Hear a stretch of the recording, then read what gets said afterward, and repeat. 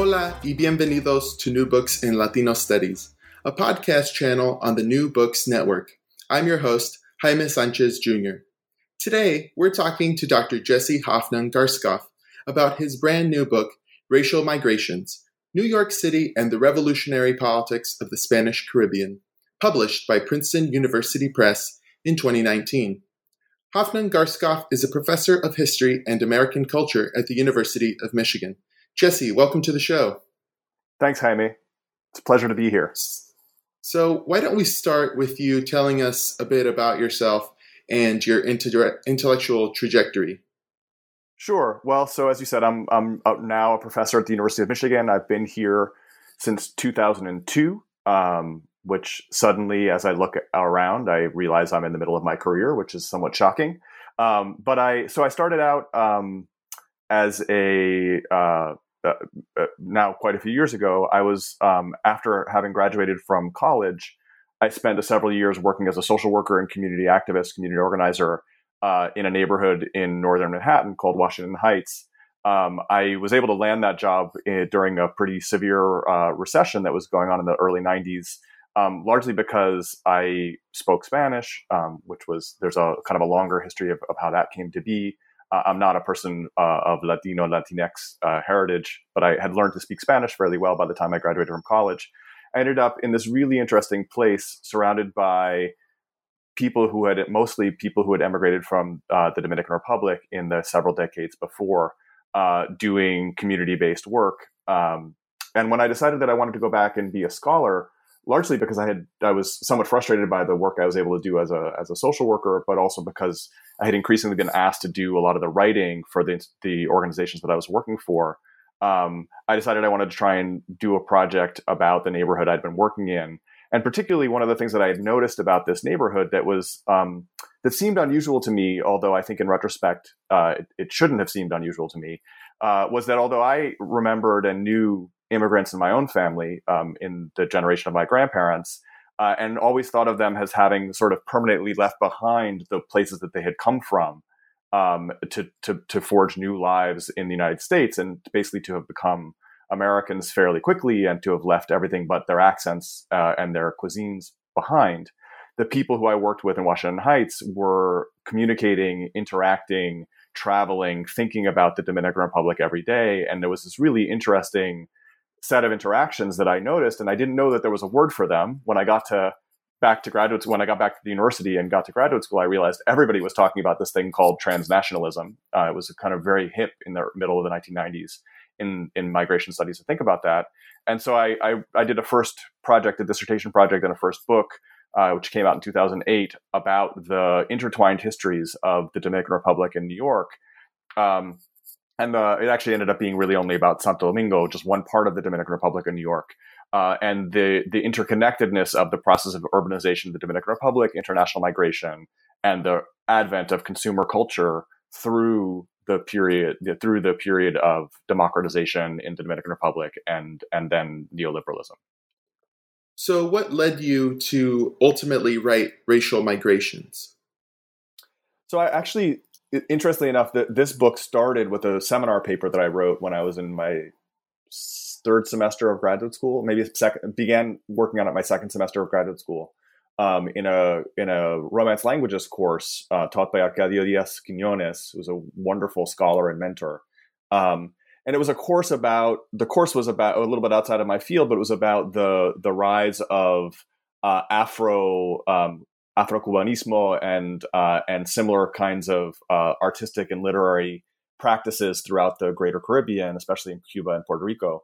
And I had been, I think in my introductory U.S. history courses, I had become interested in the Harlem Renaissance, and I found there to be really interesting kinds of resonances between Afro-Cubanismo and other kinds of poetic movements in the Caribbean that centered on Afro-diasporic themes and sometimes Afro-diasporic language, and oftentimes had people who identified as Afro-descended people doing that cultural work and the Harlem Renaissance. And so I said to Arcadio, is there a connection here? Like, what am I not seeing? And he suggested that maybe an interesting connection would be the figure of the collector and historian Arturo Schomburg, because Schomburg was a major intellectual figure as a collector, an archivist, and historian within the Harlem Renaissance, but had been born in Puerto Rico, and so there had been some work already trying to figure out what that connection was.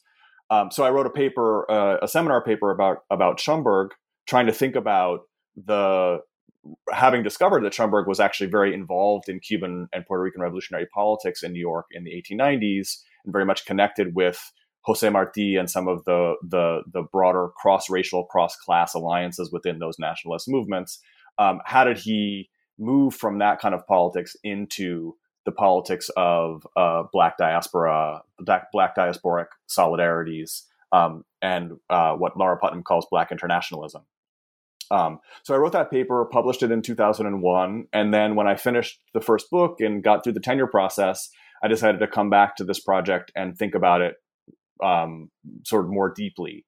So the first thing that I did was try and think about what was the world in which Arturo Schomburg had originally migrated. I had seen in that first paper that there were inklings that it was a very interesting world where there were many people of African descent from the Caribbean living in New York City, and where their interactions with some of the most articulate and active writers and journalists and activists among African Americans in the city were quite intense. And so the book started there, and then in the end, because I'm focusing on a little bit earlier period, Schomburg sort of appears only sporadically, and then more significantly in the epilogue as a way of trying to think about how to make sense of the set of stories. But that's the origin of this project. And one of the things that the project has really been a kind of a gift, because once I decided that I wanted to go back to this project, the stories just kept appearing, that I kept making discoveries of things that were completely unexpected to me, really transformed the way that I understood the history that I was trying to delve into, and also really lent themselves to a kind of narrative storytelling that I wanted to try and experiment with. And it was really, in many ways, the project was, I feel, was driven, once I got into it, by the set of people who created the documents, the documentary trail that I followed, including many of the characters in the book themselves, who spent a lot of their lives making sure that history would understand them in particular ways, and left what I see as really a trail of clues for future historians to come back and find. And I was just the one who was lucky enough to be looking at that particular moment and to find them. So you mentioned the kind of cast of characters. So before we get into the meat of the text, you talk about a kind of forgotten history of Afro-Latinos and their revolutionary politics. And so the book begins with this long list of individuals, this cast of characters, many of whom migrated to New York, but many others that moved between Cuba, Puerto Rico, Key West, and beyond. Why have these historical actors in some ways been forgotten? And what has been the dominant narrative that overshadows their stories until now? Yeah, so I mean, I think I say this in the book. They're almost forgotten. They're not quite forgotten, because especially the most familiar names like Rafael Serra and Sotero Figueroa, at least over the last 25 years, I think they're mentioned in many texts, and in some texts they're actually dealt with quite interestingly. So they're not fully forgotten, but they're largely forgotten, or at least the details of their lives are largely forgotten. And I think really because, and this won't be surprising for folks who are students of nationalist histories, largely because of the way that nationalism has influenced the historiography of the Cuban independence struggle. So there, you can sort of think about it as a nested set of problems. Once the war ends in 1898, and the United States intervenes and a new Cuban republic is formed, the people who are seeking to try and figure out how to control power in the new Cuba try and write histories of the movement that they've just come out of, or some of them actually weren't even part of, in ways that support their own claims to power and supremacy. And one of there are many dynamics on which that rides, right? Men tend to write women out of the story. White men tend to write Black men out of the story.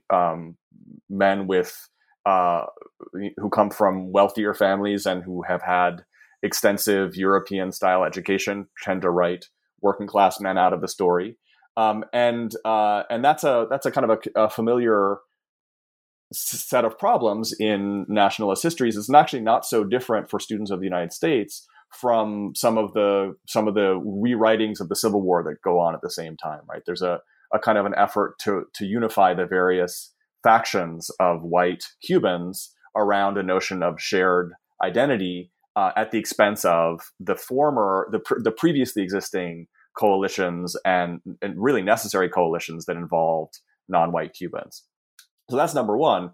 Number two, in Cuba, it happens in a very particular way, which is that it happens around a mythology of racial unity, right? So it's not simply the erasure of people of African descent. It's the erasure of people of African descent in the name of an ideal of racial unity. So this is one of the reasons why I think someone like Serra isn't fully forgotten, right? Serra, as the friend of Jose Marti, is very useful as a symbol, never investigated on his own terms, never understood as somebody who's actually a forceful intellectual and strategic politician, but rather just a symbol that, look, there's a picture of Jose Marti next to his friends, the blacks. This proves that Jose Marti was an anti-racist, and therefore that the entire project that he helped to birth was an anti-racist project, and therefore let's not talk about the continuing racism in Cuba. So there's a second layer there in the Cuban case, which is less like the late 19th and early 20th century in the United States, and maybe more like the late 20th century in the United States, a kind of a celebration of a racial reckoning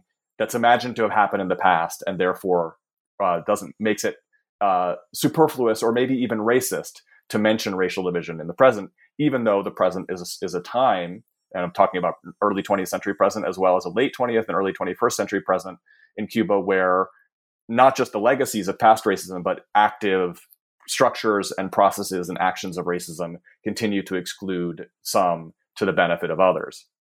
So those are two kind of real powerful ways. One in which this group of people become invisible, and the other in which that when they're made visible in ways that are purely strategic, or that really center the question of their meaning around what they meant within the framework of trying to understand Jose Marti. So once Jose Marti is associated with the Cuban movement, kind of as the kind of the personal personification of the Cuban movement, then the question is, what did Marti think about race? Not what were the processes of coalition around Marti, or what were the people of African descent who supported Marti thinking about him and about themselves when they supported him.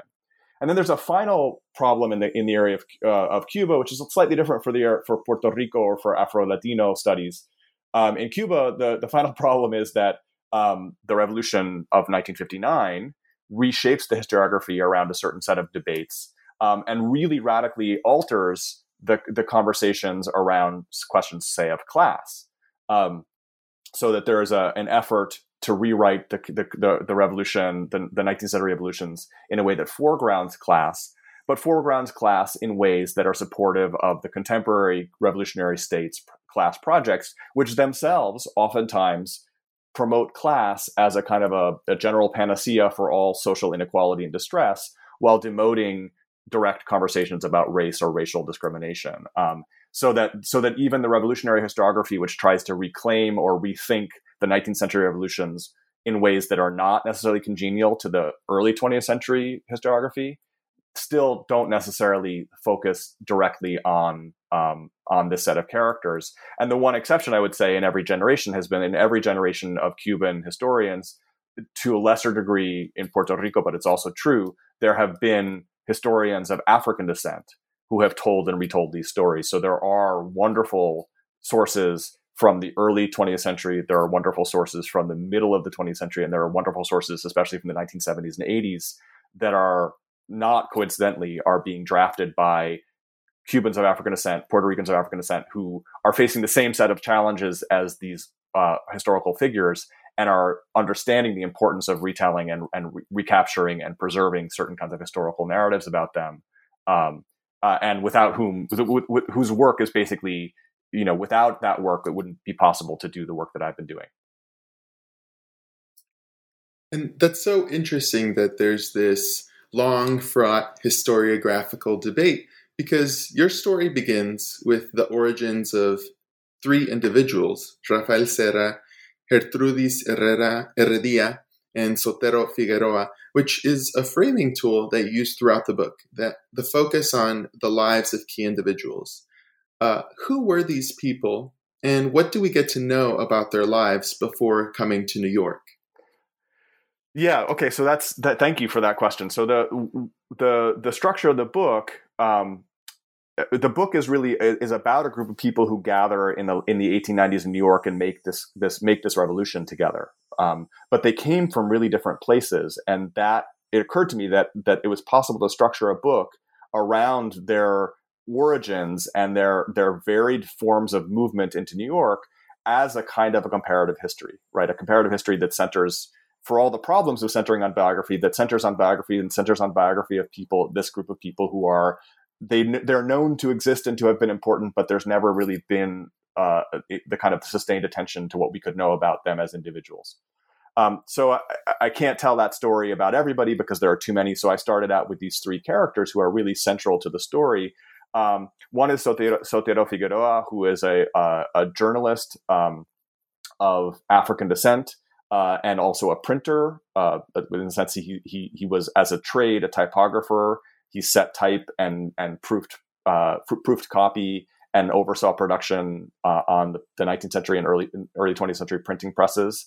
But he was also an author and a journalist and a political figure who came from San Juan, lived part of his early life in Ponce, which is the southern port city in Puerto Rico, before coming to New York, and then eventually moving to Havana, Cuba.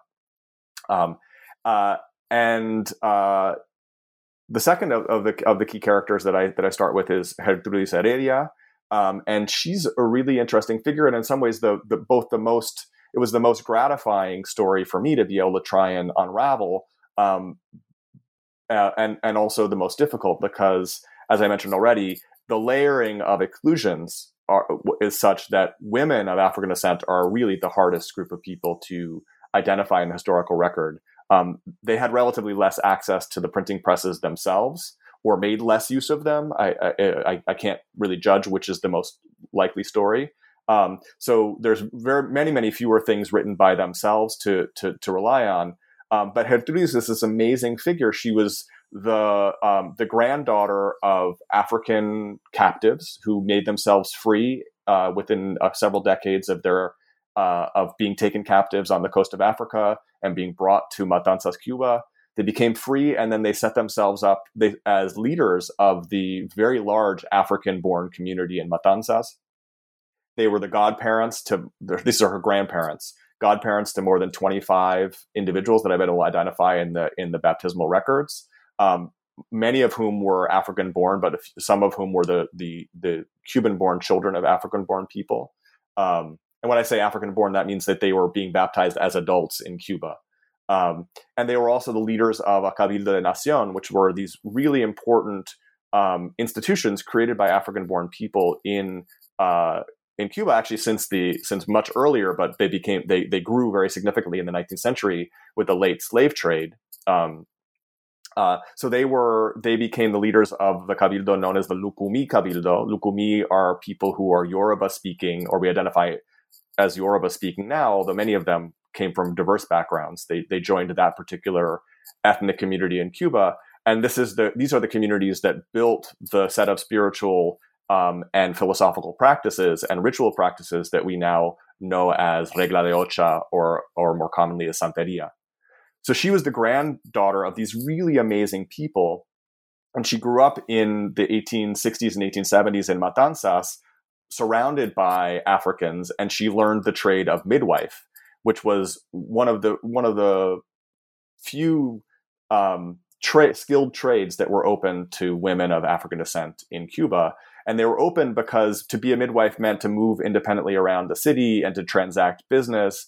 And the reigning gender and racial ideologies of the day suggested that that kind of behavior was a sort of dishonor. So it was a dishonor that for the most part white women tried to avoid, leaving the space for women of African descent to fill that niche. And then the more that the profession was associated with women of African descent, the more, given the reigning ideologies of the day, white women avoided it because it then also associated this further dishonor of blackness. So she became a midwife in the 1860s and 1870s, and then kind of amazingly was able to actually attend the University of Havana and get certified by the University of Havana in a period in which white doctors were doing their best to exclude black midwives from the profession and to try and what they thought of as elevate the profession by requiring more education for certification, but also by putting in all kinds of requirements that would exclude most black women. So you had to be married, you had to be the product of a married couple, a married partnership. You couldn't be, your parents had to have been married as well. And you had to have a certain amount of money, and you had to just demonstrate, quote, good moral character, all of which could be used to exclude people, many of the women who were actually the practicing midwives at the time. She managed to negotiate that. She got her certification, and then she came to New York. And as a midwife, she was really, this is my interpretation, she really became part of the glue that held together the emigre community, because she was able to provide primary health care, particularly maternal health and infant health to migrants who otherwise would have had to try and figure out some other way of negotiating an unfamiliar city and an unfamiliar healthcare system. And so she became a community leader, the president of several women's associations in New York, and a kind of a really, really interesting figure whose story is really, I think, quite remarkable and unique. And then the third figure that the book starts out with is a cigar maker and journalist and political activist and teacher from Havana named Rafael Serra. And Serra, in some ways, is the easiest story to tell, and he's the figure who ends up, in some ways, he's the center of almost all the chapters in the book, because by the end of the book, he's actually a congressman, a member of the Cuban House of Representatives in Havana, although he's representing Eastern Cuba at that point.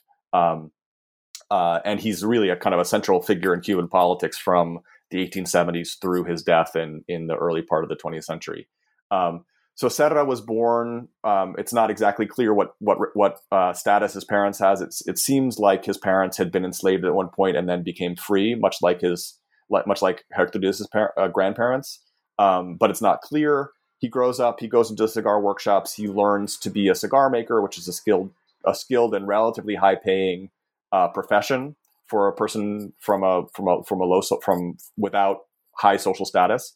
And then he becomes involved in union politics and eventually in the movement, which is known as the Sociedad de Color, the movement for societies for people of color to come together and acquire education, socialize in particular kinds of ways, and oftentimes to produce newspapers for themselves. And in that moment, he's only in the early 20s, he becomes a teacher at a free school at a Sociedad de Color, which actually happens to be on the same block as Gertrudis' grandparents' Cabildo. I have some suspicion that there's actually some overlap between those two groups. He marries Gertrudis, right, which is why it's not just a coincidence that they're on that same block. I think probably his efforts are being supported by resources that this older African generation has generated and is able to dedicate to them. And then he starts publishing and producing his own newspapers or contributing to other newspapers that speak specifically to what he and they describe as the class of color or the race of color, by which they mean people who are identified in the colonial records in Cuba as either moreno, which is the kind of the polite way to describe somebody who's darker skinned and African descent, or pardo, which was at the time the polite way to refer to someone who was of African descent and had lighter complexion. They saw this group as all together part of something they called the class of color or the race of color, and they spoke in the name of that class, but also oftentimes to that class of readers. Even though there was actually at the very same time they offered classes in these night schools and these free schools to try and teach that community how to read and write. So you talk about how the 10 Years' War, which was fought over the independence of Cuba, reframed the way in which Black men could engage in the anti-colonial struggle. How did these men of color you're talking about in the story enter the public square and discourse in mainly Cuba, but also other areas? Yeah, so that's a great question. Why don't I before I get there, let me just talk a little bit about the other areas. So one of the interesting things that I was able to do, at least from my perspective, I hope other people find it interesting in this book, is to think about what was happening in Puerto Rico at the same time as the kind of the more familiar story in Cuba. And to go back to the story of Sotero Figueroa.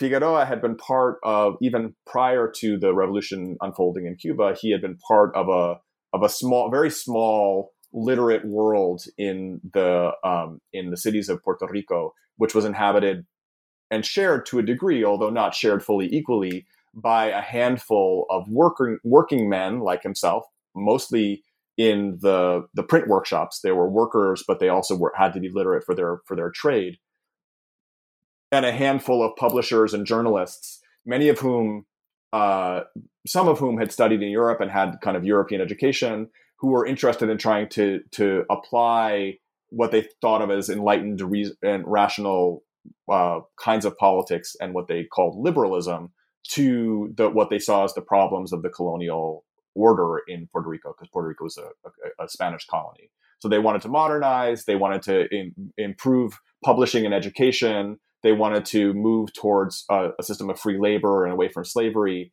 And in many instances, the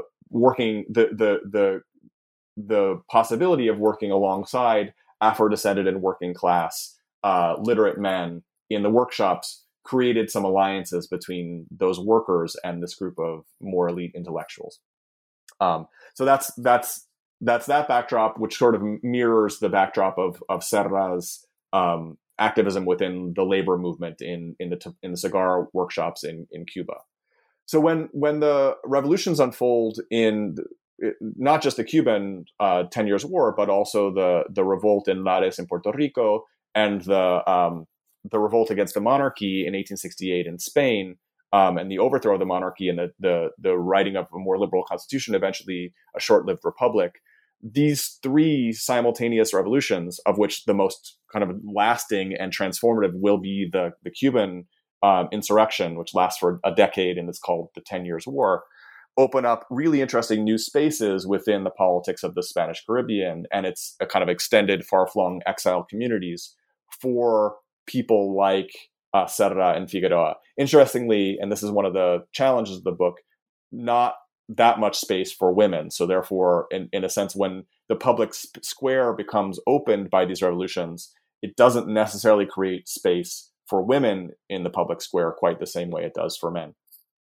But so here in this part of the book, I continue the story of Figueroa and Serra, and then add a third set of characters, a group of a pair of brothers who would become also very close allies with this group of migrants later, who were growing up in Key West, Florida. Their family, a family of Afro-descended Cubans, had resettled in Key West really early on after the eruption of the war in eastern Cuba, and remade their lives there in the community of cigar workers in southern Florida.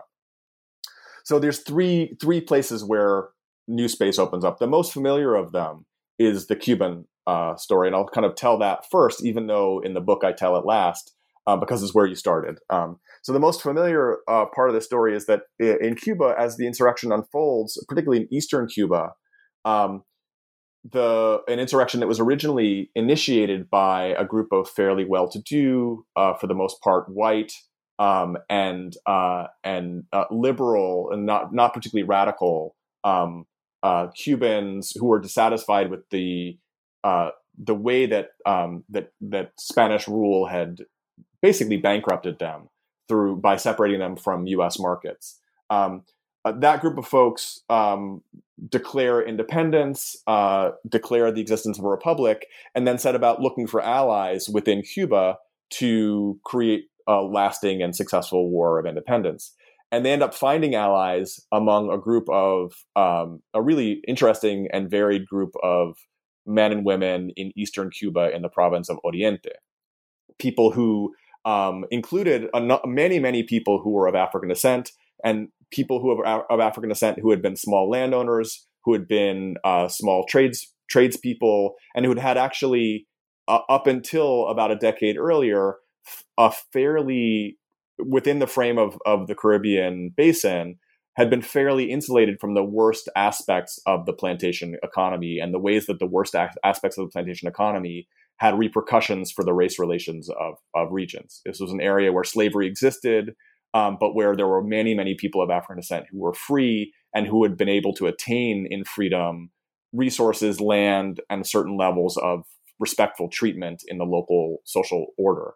And about a decade earlier, they had started to be displaced much more radically by the spread of sugar plantations in the East. So they joined the rebellion in force, and they really pushed the rebellion towards a more radical framing around race and class, in which they oppose the imposition of this plantation-based racial order. They oftentimes oppose the creation of plantations in general, favor more broadly dispersed land. And through that rebellion, they begin to attack plantations, set free people who are being held captive on plantations, and inviting them to join the rebellion. And they eventually push the white leadership to accept a set of principles of abolition, universal abolition of slavery, and equal citizenship for men, irrespective of color or former status as slaves. By the middle of the 1870s, this is the direction that this particular movement has gone.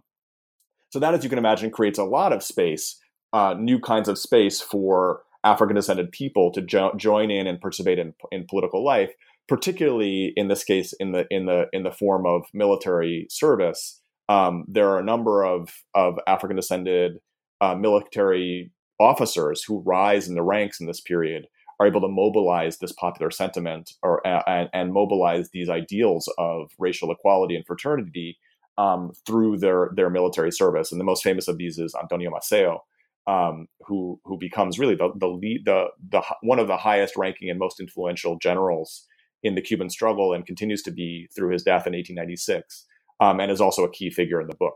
So that's the Cuban side. But really interestingly, at the same time, in Puerto Rico, where Sotero Figueroa is living, although there was a brief rebellion in 1868, it was pretty quickly reversed, and Puerto Rico becomes a place where the Spanish Republic, which has been founded in the early 1870s, seeks to try and create the reforms that to showcase a set of reforms, liberal reforms, Republican reforms, that will be the kind of the model, the counterpoint to the Cuban rebellion. And they say, look, in Cuba, they're pushing for independence, but if you stay with Spain, Puerto Ricans and maybe Cubans, you'll hear about this too, will give you more of a right to vote. We'll give you citizenship rights that look somewhat more like what citizenship looks like for people living in the peninsula, the Iberian Peninsula, Spanish subjects there.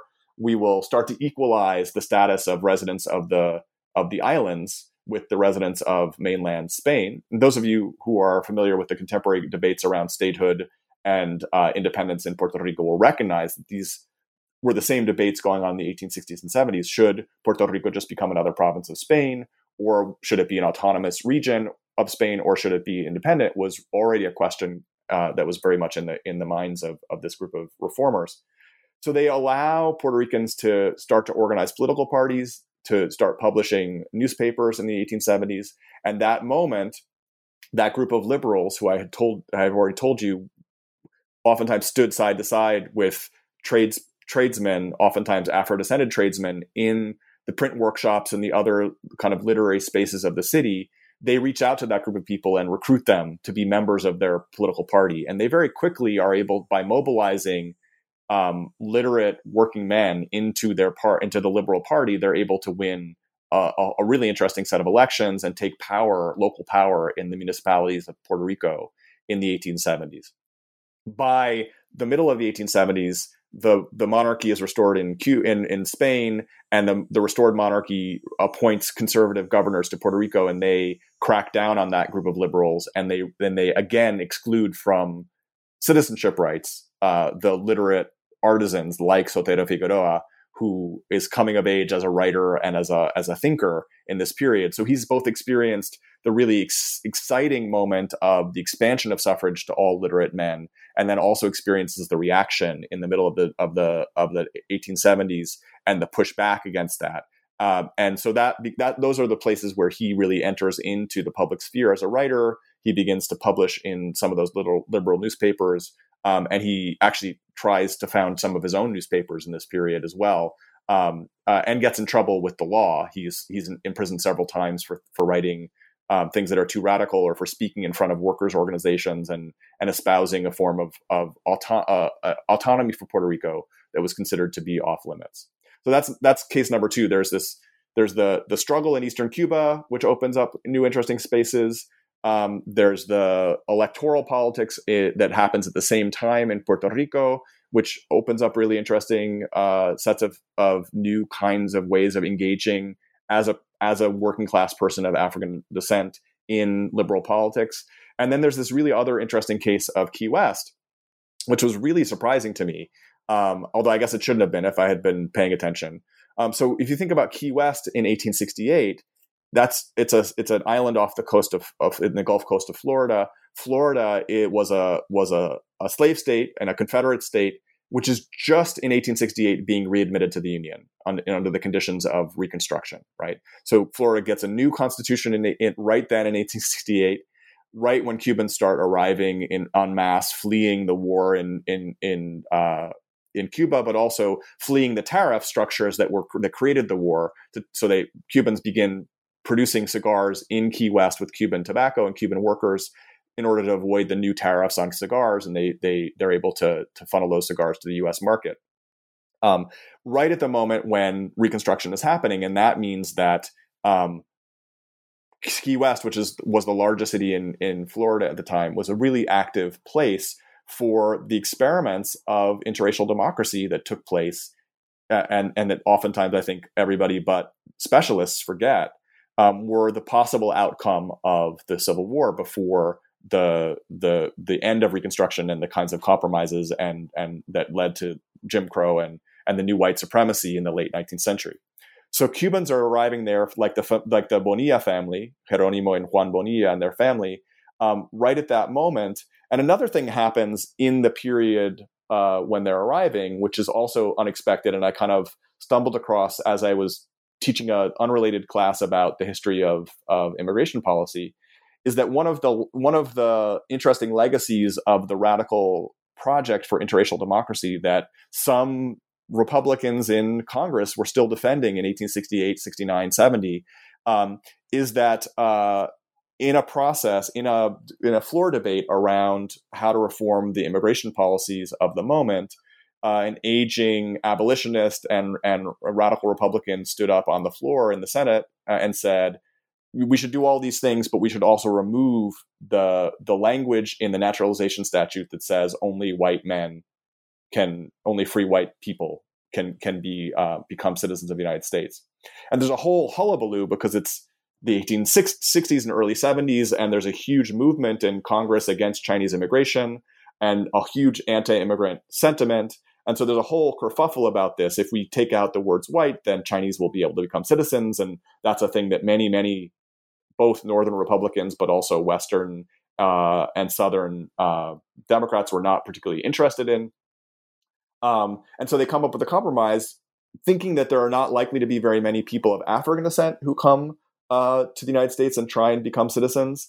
And thinking that it's only logical that if the 14th Amendment says that people of African descent born in the United States can be citizens, they add, rather than taking the words white out of the phrase, the word white out of the phrase, they add the phrases of African descent and nativity.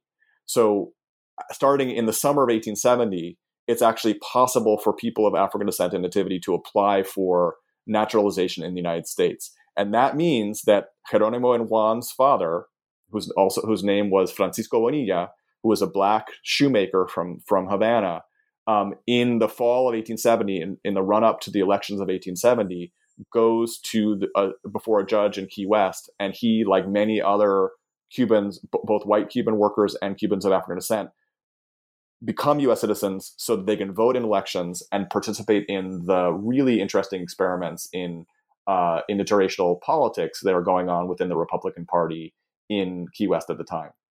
And this is a really remarkable thing to discover, that this accident of history, that this set of debates that open up naturalization in this particular moment, the particularities of the moment when they arrive, mean that for many of these Cubans, both the white Cubans who create electoral alliances with U.S.-born white folks, U.S.-born African Americans, Bahamians, and Black Cubans, that their first experience in electoral politics at all, because remember, Cuba was not an electoral democracy at the time, their first experience was one in which the presumption was a party would appeal to people across racial lines.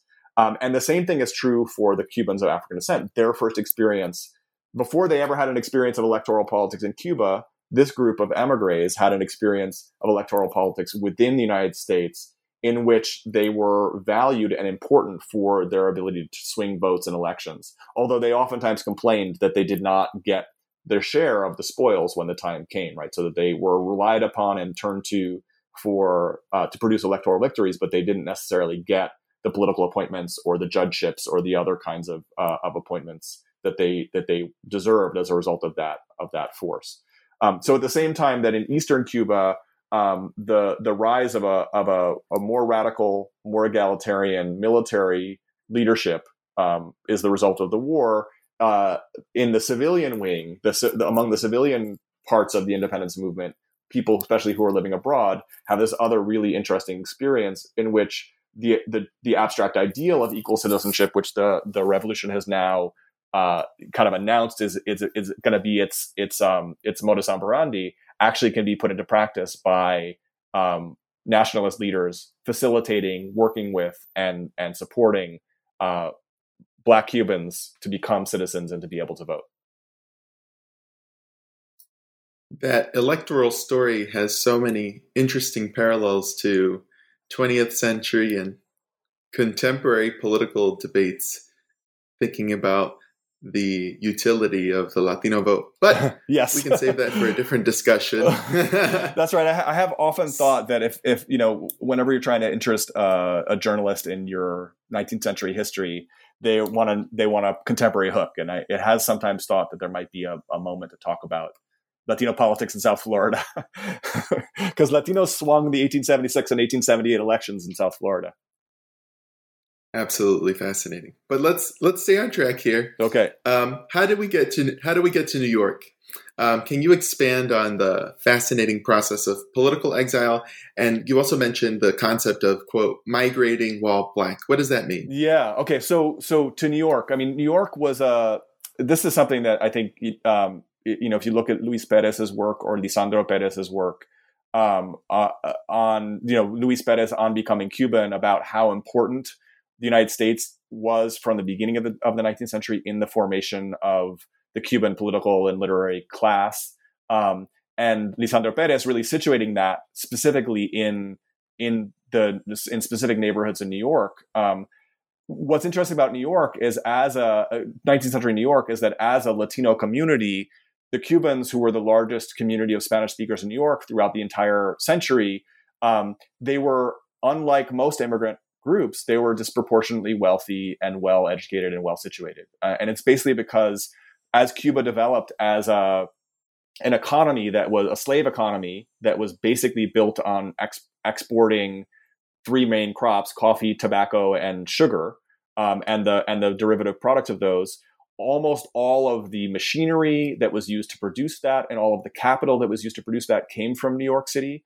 And almost all of the banking, but also commercial activity that distributed those products went through New York. New York was this kind of incredible commercial hub and depot. And so the piers of the Cuban steamliners in New York were a really important and active space of commerce. And most of the wealthy Cubans did their banking in New York, sent their children to go to prep school in New York, to university in New York. So many of the doctors and lawyers and engineers of the late 19th century in Cuba, rather than being trained in Spain, which was the colonial empire, right, or in France or England, were coming to New York as that space.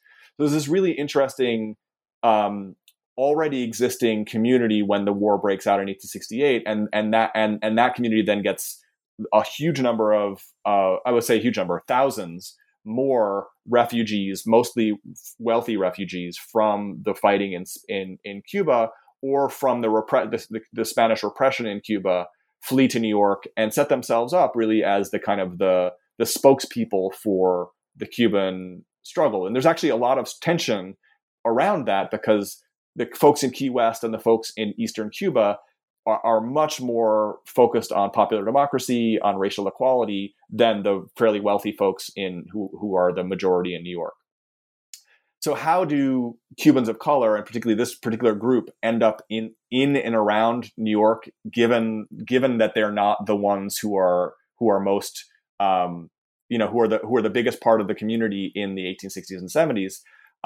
This was a question that I wanted to ask, and the second question is the one that you mentioned, which is the question of what was the experience like of migrating while Black? What does being visually identified by New Yorkers or by other Cubans in New York do and change about the story of how we think about settlement in New York? And I think this really comes a lot out of my earlier work, in which that was from the beginning a central question about thinking about the ways that the Dominicans in the late 20th century were racialized. When they arrived in the United States, they came with experiences of racialization in their own society, with experiences of colonial racialization, and then they experienced a new set of racializations in specific neighborhoods shared with African Americans, Puerto Ricans, and people, various other folks in New York who are understood themselves to be white. So I wanted to ask that same question about the 19th century. So there's two questions. Who are the pioneer Afro-Latinos in New York? And I don't mean to say that there weren't some Afro-Latinos who might have been in New York in the 1840s and 1850s. I think there's some evidence that there were small groups of Cubans in particular, but maybe folks from other places who made their way through in small numbers. But I really wanted to try and think, how do you go from a mostly wealthy community to a community that's divided between workers and wealthier folks, and in which many of the workers are Afro-descended? And then what is the meaning of race within that process? And that's what I would call migrating while Black. So the answer to the first question is, it seems like the first large, if you go back to the 1870 census, which is the first for which I have this kind of detailed information about this community, it seems like a lot of the people of African descent who are in New York, or at least the people who census takers see as being Black or mulatto, which is not the same as people's own identifications, but it's what we have to work with, that many of those folks came as employees of wealthy families, right? And this is not surprising. It's a slave society. It's a patriarchal slave society. And so there are households are composed of people of varying status. And many times wealthy Cubans have household employees who live in their houses, who are people of African descent. And they live in their houses as members of the family, but as servants, as employees in the family. So they might be coachmen, cooks, waiters, laundresses, maids, servants of various kinds. And in some cases, you can see on the 1870 census that those household employees have the same last name as the people who are their employers, which suggests that either they or their ancestors at some point were enslaved. They might have had the same exact role, but they, instead of being free people, they were enslaved. And it even raises the question as to whether some number of those people were freed when they arrived in the United States. That is to say, you were a person who was still enslaved in Cuba, where slavery didn't end until the 1880s. But when you come to the United States when that family relocates to the United States, they bring a household employee, domestic servant. That person becomes free because the United States is a place that doesn't recognize enslavement. So that's the first group, but it becomes pretty clear, even by 1870 and then again by 1880, that many of the people who come in those kinds of relationships of patronage and power find ways to settle out into the community and become independent settlers. Oftentimes doing the same kind of work. So they continue to do, if they're women, they continue to do laundry, or to be dressmakers, or to be maids, but they live in their own households. And if they're men, they could be coachmen or porters or waiters or cooks. But again, they live in their own households. And what's really interesting in the question about migrating while Black if they are identified by U.S. census takers as being Black or mulatto, and again, I want to be clear that I don't believe that that necessarily indicates their permanent racial identity. It's a single data point, but it's the one that we have to work with. But if they're identified in that way, they almost universally live in residential spaces that are shared with African Americans and with other Cubans, and to a small degree, this early, Puerto Ricans of African descent.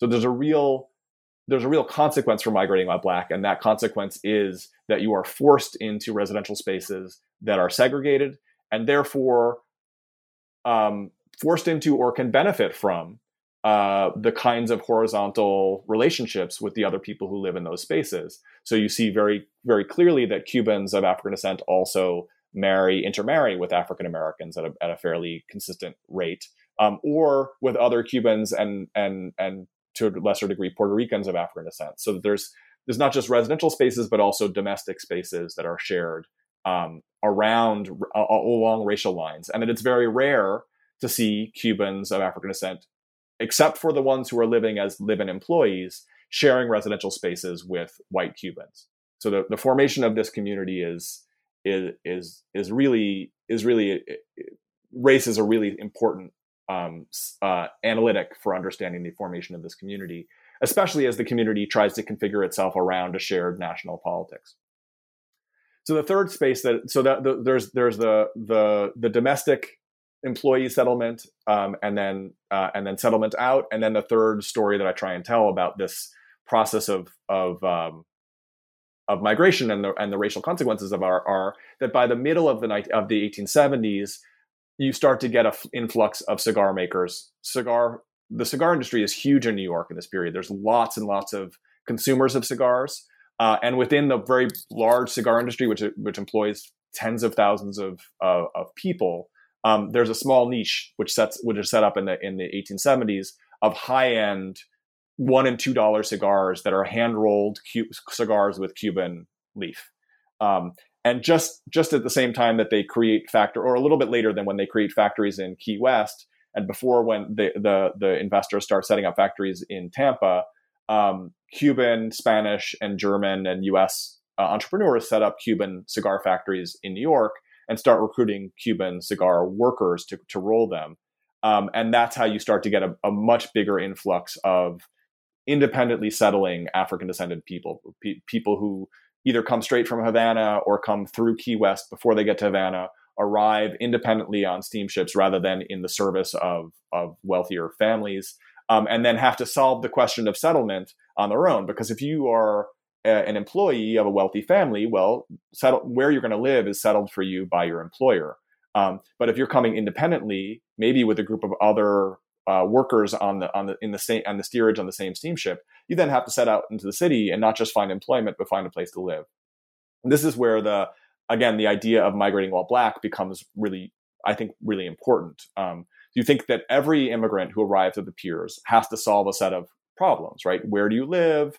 Who can you marry? Where do you send your kids to school? What do you do when you get in trouble with the law? Where can you find work? Where do you bury your dead? All this is really familiar from immigration studies materials. And the question is, how does being a person who's identified by New Yorkers as a Black person change the answer to all those things? Especially since the answer typically is you find people from the same place that you're from, right? So if you're a Black Cuban, is the answer that same answer? Do you find people who are from Cuba, independent of their color? Cuba, a place where there still is slavery, where there's ongoing debates about whether people of African descent are going to qualify for Cuban citizenship if there ever is a nation created in Cuba, or do you turn to people who are the same color as you? Do you seek brotherhood and solidarity and support from the people who live in the same segregated housing complexes as you do, even though they don't speak your language and they're not from the same part of the world as you are? And it's that dynamic that I think is really so fruitful for thinking about Afro-Latino studies. And obviously, I'm not the one who's invented it, but really trying to think about Afro-Latinos as people who operate in these kind of multiple spheres, oftentimes on a daily basis, right? You might wake up in a segregated apartment and interact with African-American neighbors, and then go to a workshop where you're working alongside white Cubans, and then go to a club in the evening where you're only with Cubans, but they're also only Cubans of African descent. And so you might operate different times of your day in different parts of the city in ways that deal with the color line and the interaction between color and nationality and language in different ways. And so what I found, again, by looking at the segregation patterns, particularly in Greenwich Village, but also in the area called the Tenderloin, the West 20s and 30s, and then for a later time in the book, the early settlements in Harlem, especially along 3rd Avenue near 99th and 100th Streets, that there's the patterns of segregation that we know of from the 20th century in New York, where there's very large, almost entirely Black neighborhoods in Harlem and Brooklyn and then in the Bronx and other places, didn't yet exist. There was a very small, African Americans were a small percentage of New York City's population in the 1880s and 90s, about 2% of the population. And they tended to live dispersed in all of the neighborhoods of the city, but there were some neighborhoods where they were more highly concentrated, those neighborhoods, the Tenderloin, Greenwich Village, and the East 90s. And in those areas, they weren't the majority, but there were more Black people than there were in most neighborhoods, and those had reputations as Black neighborhoods. And within those neighborhoods, you really can't see segregation in the way that it looks in the 20th century, as like big census tracts where everybody's Black. What you see is that 3 or 4 buildings in a row are almost 100% Black, and then the rest of the buildings on the block have no Black people living in them, at least according to the census. And then there maybe are 2 or 3 more buildings, and these little clusters of buildings scattered around, but more clustered in these more Black neighborhoods, are the spaces into which independently settling Black cigar makers have to find housing. It looks from the records as though probably some of them were intermediate in appearance and were able to figure out how to find spaces and ended up being counted as white. But many of them, and it's most of the ones who end up becoming politically important in my story, settled in buildings that were occupied 70 or 80 or 90 or 100% by African Americans, and almost no white Cubans settled in those buildings. Although they settled on the same blocks within 4 or 5 steps. So you have this really interesting process of class-based community formation in which working class Cubans oftentimes are living close to one another. They're oftentimes working in the same spaces, but the Black and brown working class Cubans live in residential spaces that are reserved for African Americans and have this whole other set of contacts with African Americans. I think I'll stop there for that question, unless you want to follow up with something. I don't know if I've missed something that you were trying to get at. No, that's a lot more than I ever wanted. Oh, sorry, you can cut it back. I'm just joking. So at the center of the book is this organization called La Liga. And you mentioned kind of these preceding earlier social networks in New York created by Cuban immigrants. You talked about the formation of this community of color in New York. What was the original purpose of organizations like La Liga? What went on in those spaces, and how did they become political hubs? Yeah. So the express purpose of La Liga and other organizations which were simultaneous to La Liga, especially in Cuba, was educational.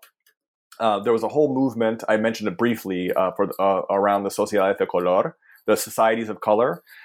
It was less the case in Puerto Rico, where what there were class-based societies, and they tended to be mixed race. But in Cuba, the origins of the labor movement were really located in self-help, mutual assistance, and educational societies, and those tended still to be exclusive. And so the ones that were not called anything were mostly for white folks, and sometimes only even for people born in Spain.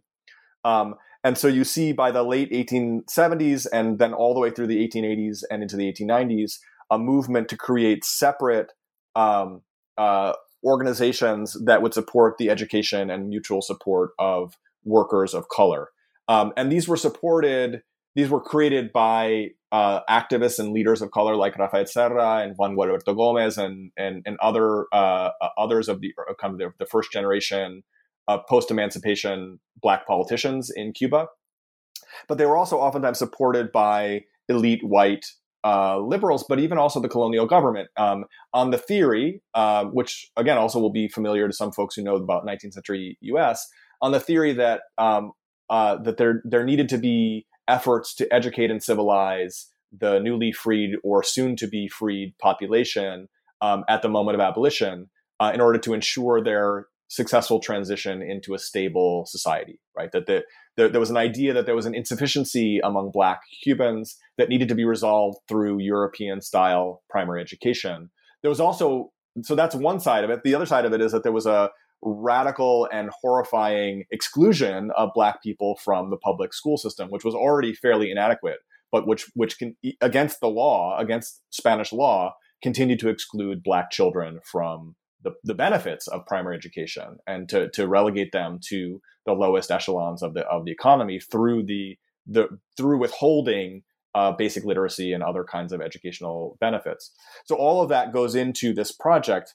La Liga is an outgrowth of that. It's presented in the press at its founding as really another example of a kind of a self-help organization designed at taking we, the class of color, will take responsibility for ourselves and to educate ourselves. And this is going to be a way of both improving our lot, but also of staving off any kind of social instability, because an educated and well-integrated class of color is the best. It will be the best vouchsafe to avoid racial and class conflict in the future.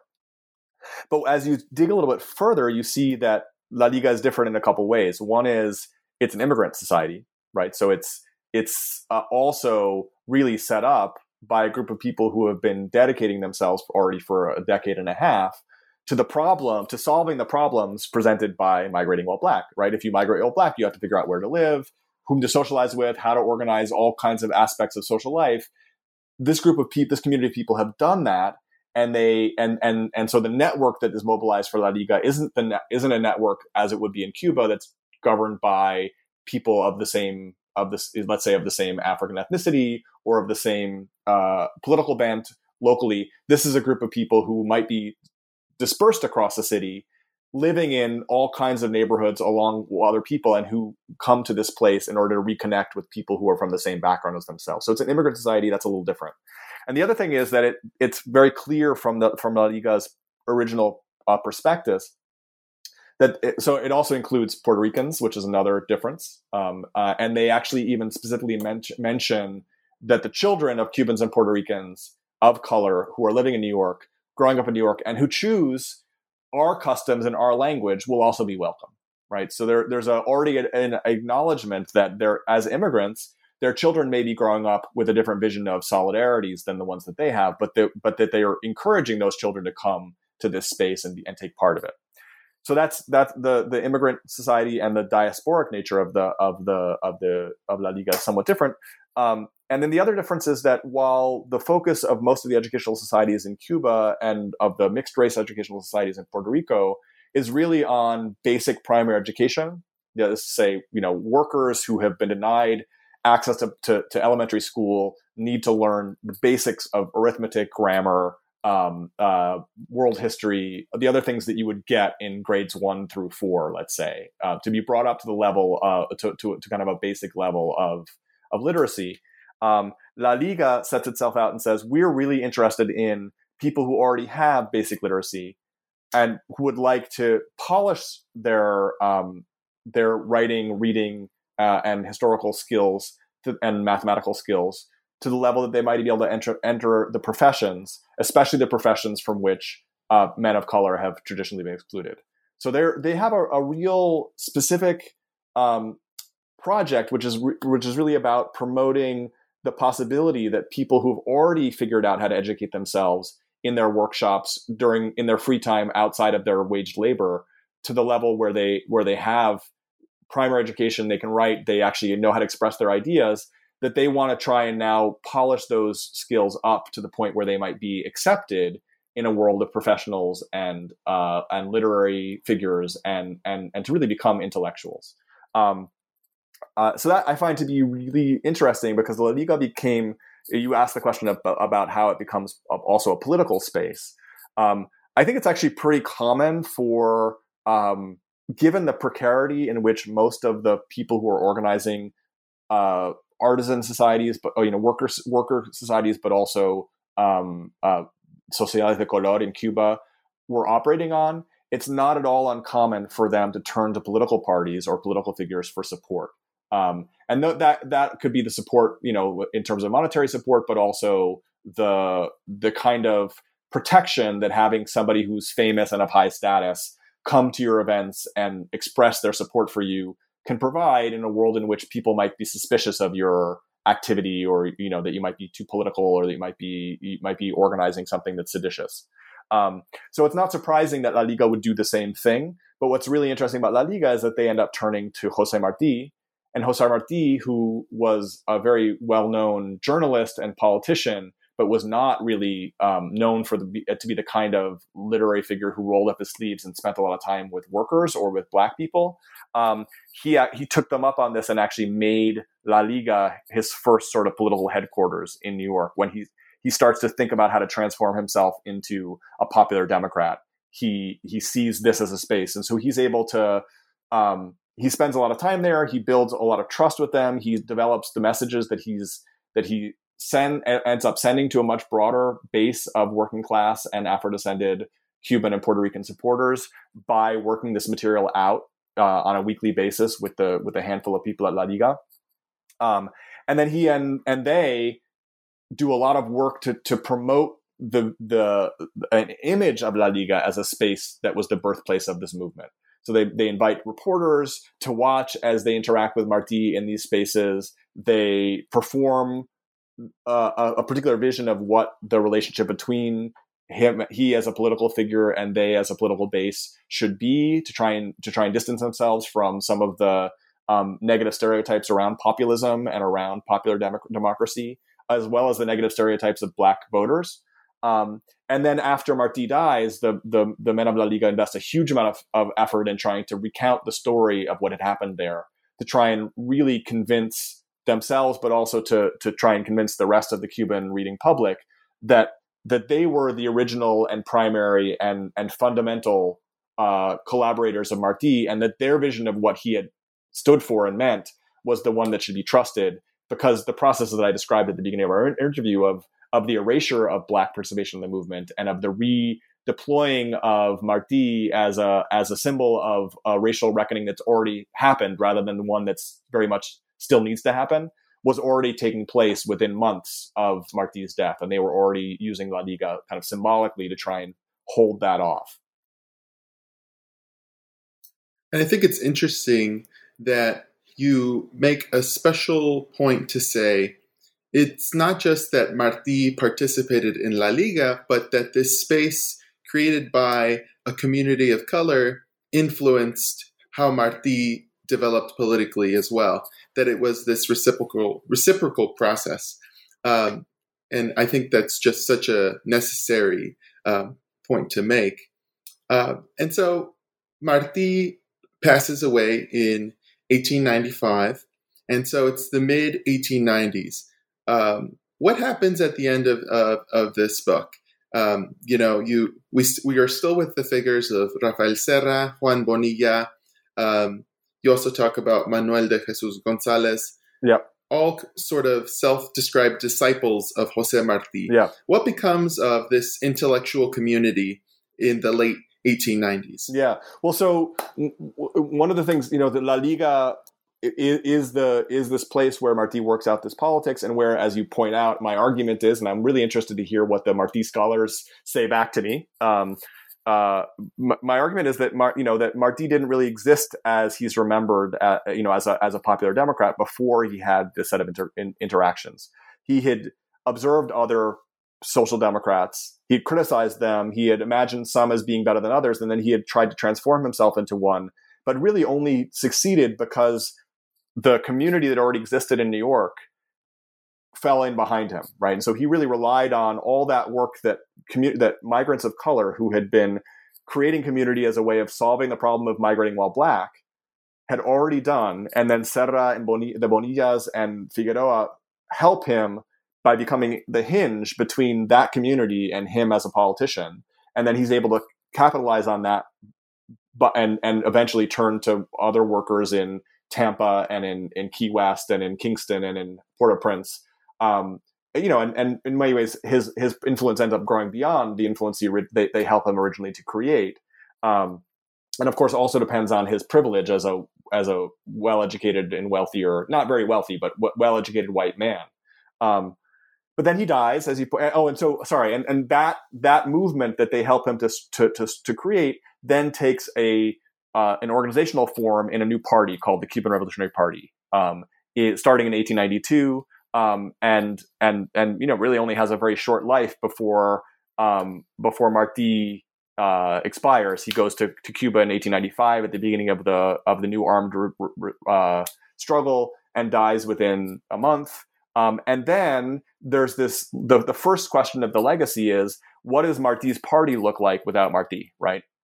So Martí, the working class social clubs and networks, of which La Liga was like the first and one of the most important, had given Martí an extraordinary amount of power within the structure of the organization, because they trusted him and because he, in exchange, delegated to them more power than they usually got within the formations of Cuban politics. So, for example, he was a Democrat. He allowed them to vote for party leadership. They voted for him, and they allowed him to exert party leadership without actually having to consult all of the other notable wealthy Cubans in New York, right? So they allowed him to sidestep his wealthier competitors. And in exchange, he expressed commitments to some certain kinds of democracy, and delegated power to them. Once he's removed from the picture, the first question is, who's going to replace him? Somebody's going to become the very, very powerful leader of this movement. And is that person going to have the same kind of deep, trusting relationship with the clubs that are the working class democratic base of it? And what kind, or if that person does develop that kind of relationship, what kind of relationship will it be? Will it be a kind of a traditional patron-client relationship? Will it look like the way the Republican Party in the United States is treating African Americans at the time, which is still espousing that the African Americans should be loyal to this party because of abolition, but no longer really defending African American rights at a significant way, and not really living up to the commitment to divide up patronage to African American or to African American candidates and political figures.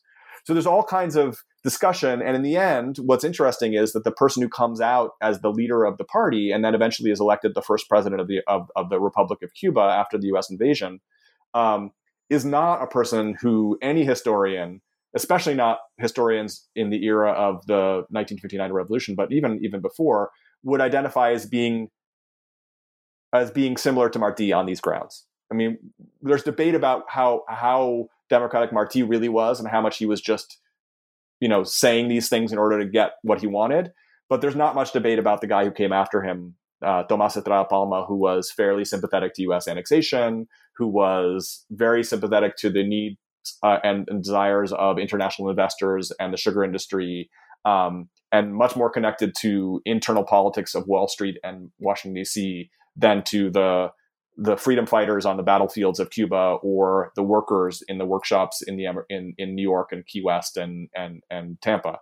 And what's really interesting is to watch how Figueroa and Serra and the Bonillas respond to that change, and how they actually, I say that the poetry of their alliance with Martí shifts into a kind of a very rigid and turgid prose of a new set of alliances, because they do decide to throw their weight as political figures behind this new leader. And there's this really interesting dance in which they continually express themselves in private letters as being his great friends, but also warn, if you keep doing this thing you're doing, it's going to be harder and harder for me to keep my supporters in line, right? Because if you keep acting like a racist in public, how many more times I'm going to lose my credibility to keep saying to these supporters that you're not a racist and that we should continue to vote for you. And they actually even managed to pull off a really significant maneuver within party politics, in which they kind of outflank a group of more conservative, wealthier New Yorkers who are trying to shift the party around their own interests. And so Figueroa and Serra really successfully mobilize what remained of the party structure to push that group of people to the side and to reassert the democratic rights of the party to determine the future of Cuba. And I think it's only one of the struggles, but it's one of the very important struggles that ends up contributing to a really unusual situation in Cuba in 1900, 1901, 1902. Because as you know, I hope listeners know, the United States ended the war in Cuba by intervening in 1898. The Cuban forces, this group of people which included a mixed race military faction with many, many leaders of African descent, with a very strong popular democratic message, as well as the support of a civilian community with lots of cigar workers who also supported a very popular democratic vision and increasingly anti-imperial vision. The United States, that group of people had pretty much won the war against Spain. Spain was losing. The United States intervenes, declares victory against Spain. Spain plays the part. They'd much rather be defeated by a new upstart imperial power that is identified as white than be defeated by the Cubans, who they see as being mixed race and backwards and barbaric.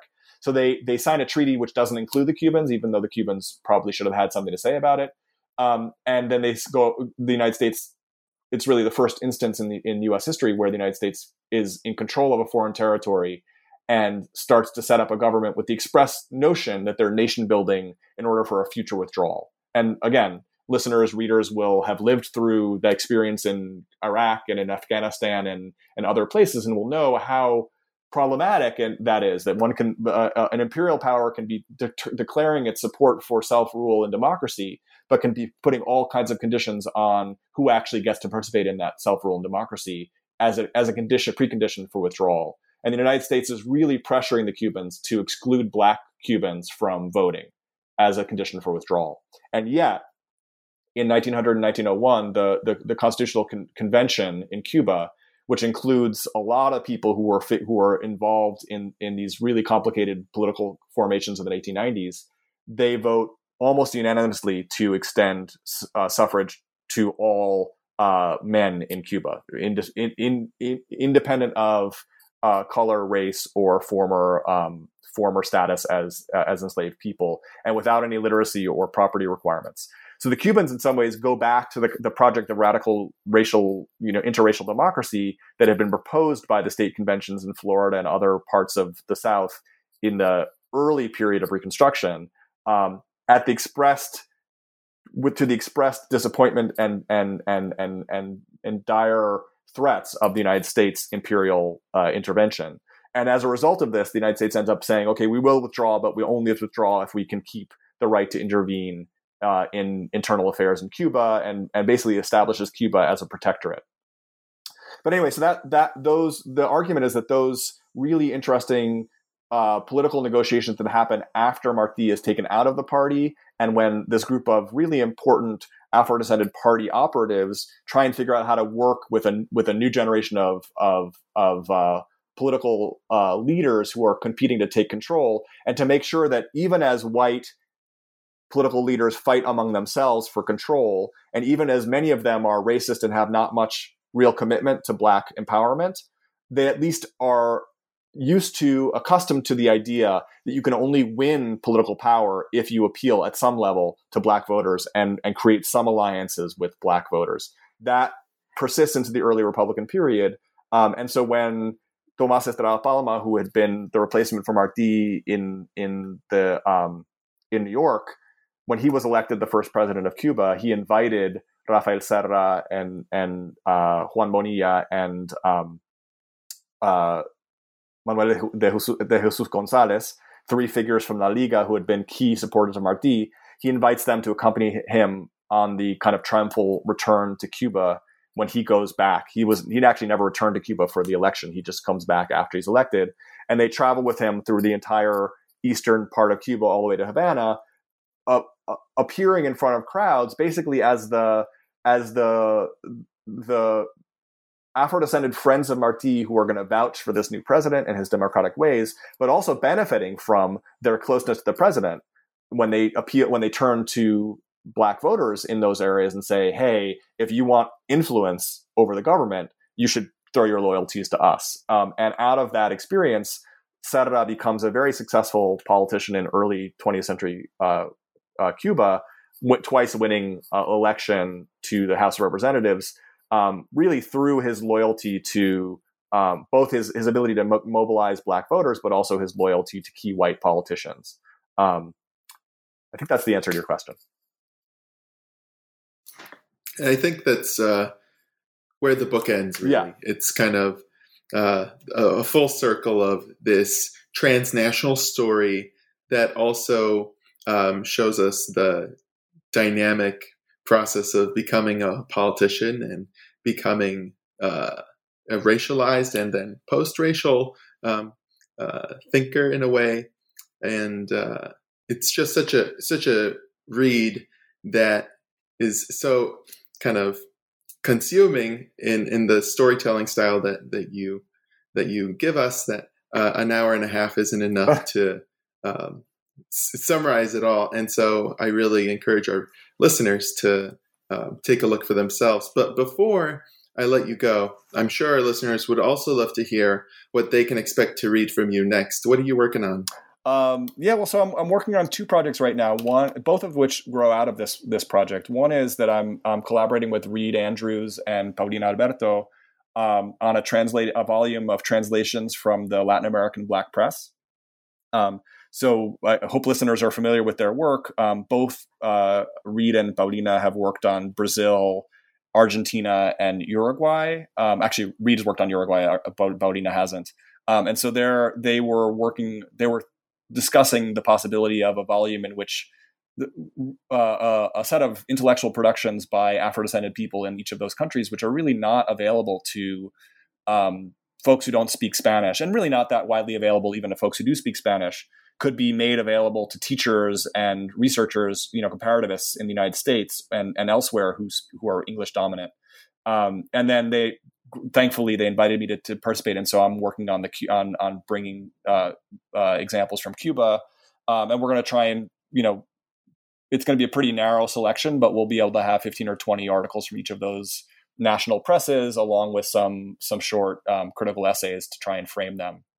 So that's super exciting, and there's all this material that was fascinating and wonderful that I found, but didn't fit into the story that I was telling in the book that I'm going to be able to bring to light, like the wonderful poem by Tomás Carrión Maduro, a Puerto Rican man of African descent who was living in Cuba, about his first visit to Haiti, which is just mind blowing, and some really interesting stories that reveal the inner workings of domestic life in the Black community, and at least the Black readership in Cuba, including some stories about midwives attending to women as they're going through childbirth.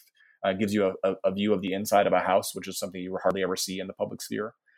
So that's project number one. So the other project that I'm working on, which I'm really excited about, grows out of the book Racial Migrations. During the book and the research of the book, I spent a lot of time working with two wonderful Cuban historians, Aisnara Pereira Diaz and Maria de los Angeles Merino Fuentes, who helped me to locate materials. Oftentimes when I wasn't able to get down to Cuba, they could go to the archives and get things for me. And then we spent a lot of time emailing and talking about what sense to make out of these. And they were actually together, using some materials that they had discovered, we uncovered this really interesting history of the grandparents of Gertrudis Heredia, who this African-born generation who became free in Matanzas in the early part of the 19th century and created these social institutions. And we discovered that at sort of a point when it was possible to add a paragraph to the book, but not really to go deep into it. And so we've started to put together a proposal, and we have a plan over the next several years to just dig way deeper into that and to see if we can use some network mapping software and some other digital techniques to try and really understand what social relations might be visible within the baptismal records of 19th century Matanzas. Because if we have one couple, African-born couple, that show up as the godparents to this wide range of people, and they also happen to also be leaders of Cabildo, we hypothesize that there may be many other nodes like that are sitting there in plain sight in these papers, but we just haven't been able to make visible yet. And so we're planning to do that, and then at the same time to trace the individuals at the centers of those nodes through all the economic documentation to try and figure out how people became free, how they purchased houses, all the kind of economic history that you can see in the notarial records. So I'm really excited about that project. Both of these are projects that are both collaborative and also at their very early stages. But those are two things that I've got in the works. Oh, and sorry, I'll say one other thing. I'm also working on the Spanish translation of Racial Migrations, which a friend and colleague who's a journalist, Spanish-speaking journalist named Alberto Arce has been wonderful enough to complete, and which I'm just working through the revisions of, and which will be open access, published hopefully in the next 6 or 8 months for scholars and colleagues who prefer to read in Spanish. That's so awesome, because oftentimes, the scholarship gets siloed into a particular country or language. And so that work sounds really important. And I will definitely be on the lookout for those other projects because they just sound absolutely fascinating. And once again, to our listeners, we've been talking to Dr. Jesse Hoffnung-Garskopf about his brand new book, Racial Migrations, New York City and the Revolutionary Politics of the Spanish Caribbean, out now from Princeton University Press. Jesse, gracias for being with us here on New Books in Latino Studies. Gracias por invitarme.